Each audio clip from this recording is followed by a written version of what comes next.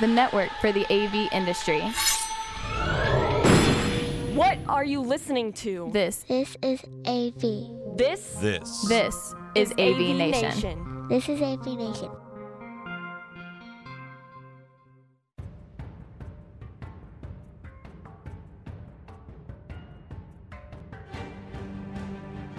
Support for AV Nation is brought to you by Extron, industry-leading technology backed by world-class support. This is Tim Albright with AV Nation, a look at the women of AV. I am your host. With us today to talk about her journey is Eboni Green. Welcome, ma'am. Hey, thank you. You and I got to be connected through a mutual friend, Alicia Henley, so I'm very glad that she connected us. When we start here, we kind of take a look at kind of where you ended up in the industry. It's a common question. A lot of folks will, sitting around a trade show booth or a bar in the hotel lobby, how did you get in the industry? A lot of folks come through music. A lot of folks come through theater. A lot of times you just fell into it. So the question is from Eboni, how did you get involved in the AV? I think the answer is all of those. Okay. I'll start with I kind of fell into it. So both of my degrees are actually in audio production. I have a Bachelor of Arts from Howard University in audio production, and then a Master of Fine Arts from Middle Tennessee State University in electronic communications and recording arts and technologies. So I'm actually a mix engineer by trade. I haven't touched a board in years. I have no desire to do so. But when I graduated, or probably a few weeks before I graduated, I found myself at someone's house helping him literally connect his MacBook Pro to like a Digi O2 or something like that. Like he couldn't figure it out.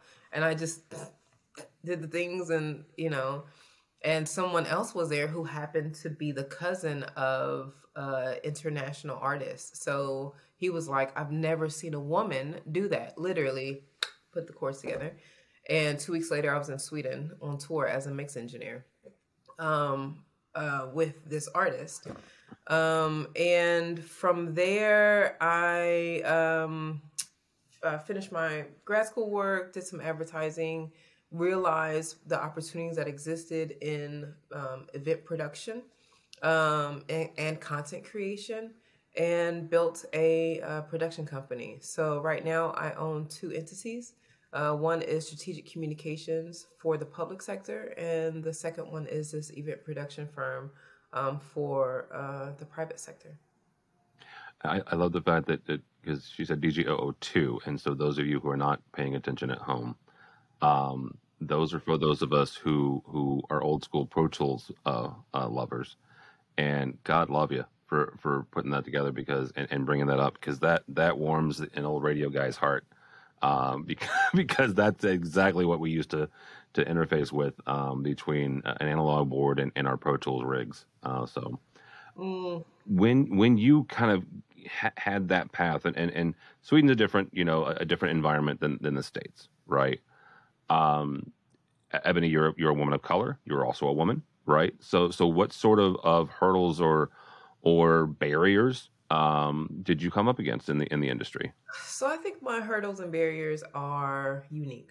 I am a naturally gifted, naturally talented person, and I don't say that in an egotistical way at all. It's just the way my brain works. I can pick up things, I identify gaps, I fill them, I create solutions. It's a thing.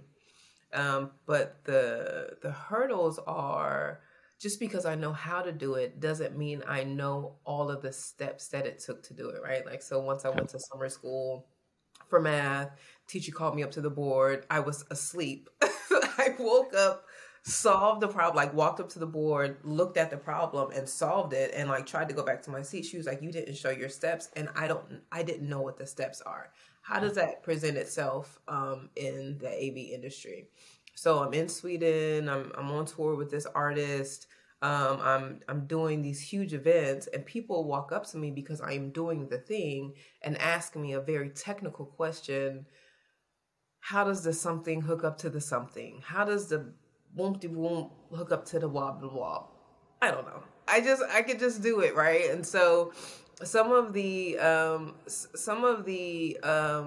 hurdles I've experienced are because very often do not garner the respect of those who have spent 20, 25 years perfecting their craft, because I'm an owner.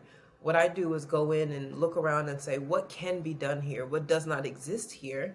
And then I am boo-booed or hushed because I don't have the certifications or I don't have the things, but that's because I'm a visionary. And then because I am able to get these really cool projects and do these really cool things, I'm able to bring on board and build teams of the experts and those who carry the expertise and understand the steps. But sometimes I'm kind of, and many times I've been elbowed out or even, backs turned to me because I didn't come the traditional way. I didn't come the right way. I didn't follow all the steps. And so you don't deserve to be here. I spoke at Avixa a couple months ago. Of course, it was not a lot of people were there. But what I was told several times was the topic that I chose and the topic that I presented, of all the topics that were there, was one of three that was actually sold out. And so being able to come in to an industry or come into a place and not look like anyone else, not operate like anyone else, not speak like anyone else, and then do something good, but sometimes have that be the one thing that I do, because people will not, or the systems that be will not allow me to enter into the machine because I don't qualify to be in the machine. That's a hurdle. And the good part about it is I'm able to be very choosy and picky about the projects that I take on. I don't like calling it a bad part. Maybe the challenge is that it's more difficult to build a contract machine or that steady revenue stream that most business owners would want, which is again why I have two businesses. Yeah. Talk for a second about that getting into the machine. How were you able to overcome some of those hurdles, or can you? Because what you're saying here, and correct me if I'm wrong, it almost sounds like you sometimes get pigeonholed into one lane. Like this is what we know Eboni does. This is what she should do. She should not deviate one way or the other. And when you try, how do you get out of that area where folks see you as one thing and this is what they know you for? But when you start expanding, right, and branching out, how do you kind of break out of some of those molds?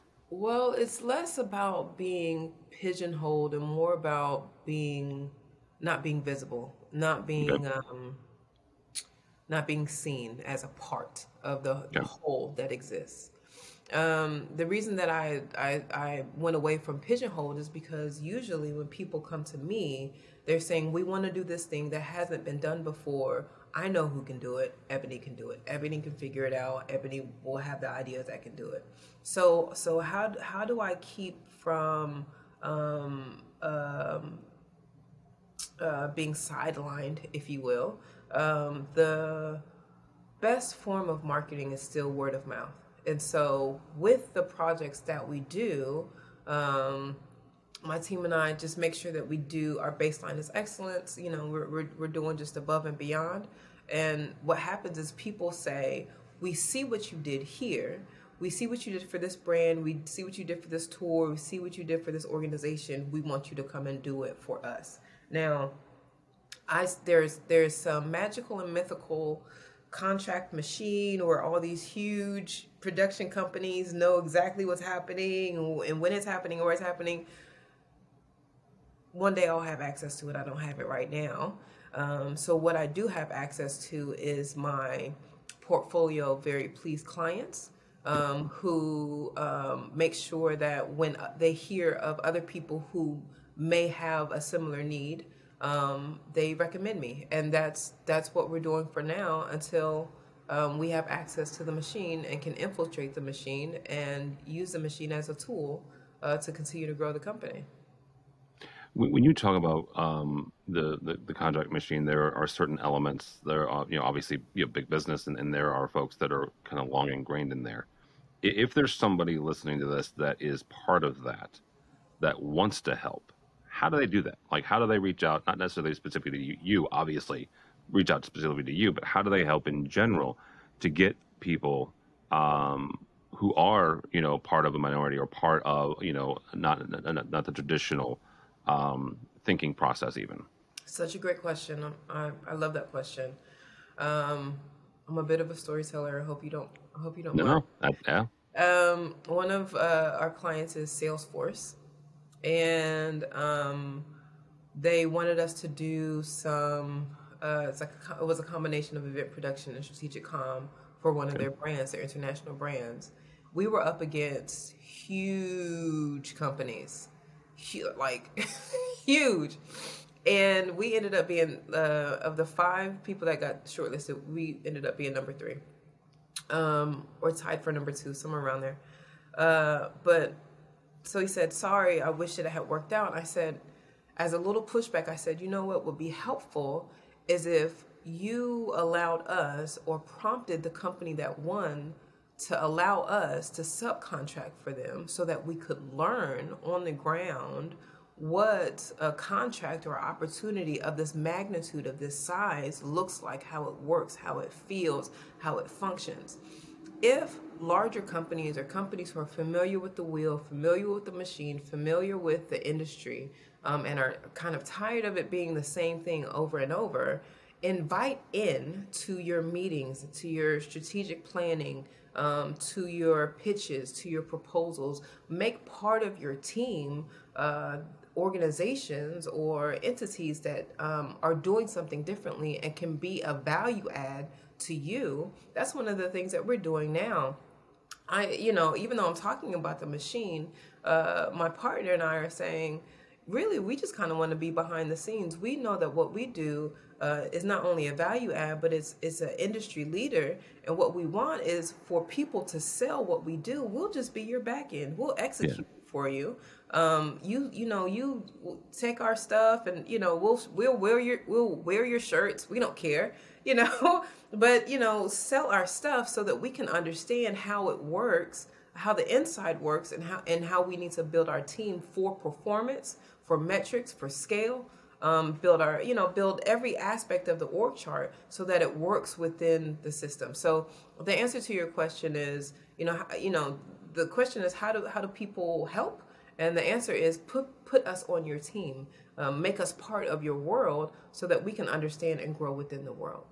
Yeah, that's such a good answer, and you're right. And some of that is as I've learned over the years of trying to be more inclusive in kind of our the folks that we have on our weekly programs, is some of that's also intentional, right? That's an intentional decision, because if you look like me, right, you get into a rut. I have found, and so you have to be intentional in that.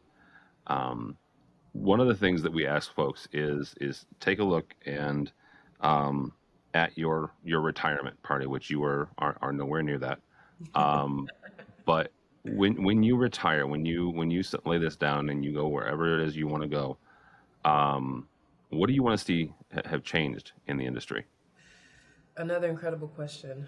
A few years ago, I was talking to someone about bringing more women into the industry, showing them the opportunities. As a kid, I was not playing with Barbie dolls. I was playing sometimes touch football, sometimes tackle football, climbing trees and things like that, which is, neither here nor there. No.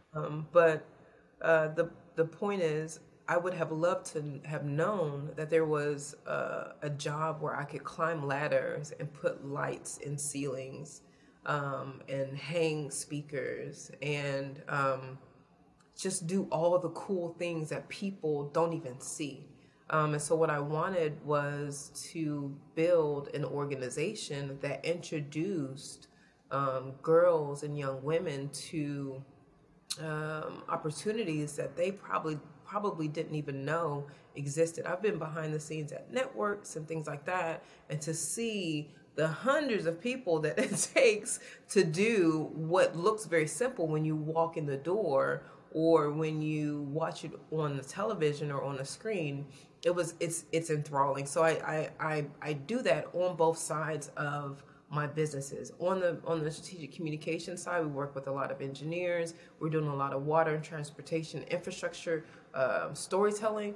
I want more people to know what it takes to get water delivered to your tap. How do we tell that story, and how do we introduce those people to those careers? In the same way, what I want by the time I retire from both places is for more people to know what opportunities exist that they would not have had access to if somebody didn't tell the story of what happens behind the scenes, and profile the people and expose them to career opportunities that they wouldn't have known unless somebody said, I'm going to tell this story so more people know about it. So when I lay it down, when I sell it, when I give it away to my, legacy or whatever, I want more people to know and to be a part of the industries that have been silent for way too long.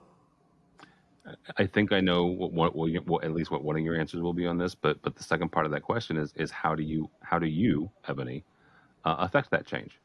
I think it's through intentionality, like you said. From the time I walked into what would be my career, I was always looking around to see how I could bring more people in. As a matter of fact, that's what my network knows me for. When I get an opportunity, it's an opportunity for me to bring more people into that opportunity. I have an organization, I have a nonprofit. It's called the Determined Fund. And I am determined, I'm going to use the money that comes in to expose people to pathways and to roadmaps into places that they had not considered before. And so I think if everyone had this sense of intentionality, obviously we're in business to generate revenue, we're in business to create lifestyles for ourselves. But I think if we thought about it more deeply, it could be bigger than us, not just for legacy to leave a company for someone, but a legacy that opens doors and creates pathways for more people. So the concise answer is intentionality.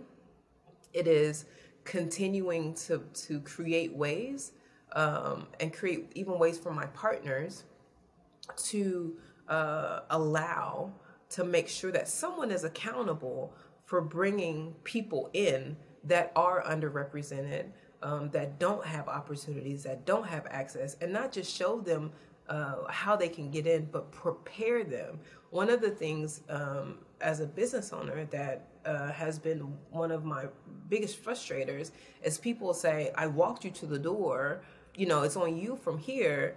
You did not tell me what was behind this door. You didn't tell me what the expectations were behind this door. You didn't tell me who I was going to be meeting with, what questions they were going to ask. Did you expect me to just tap dance when I walk through the door? Like, there is the accountability that I'm talking about is this preparation.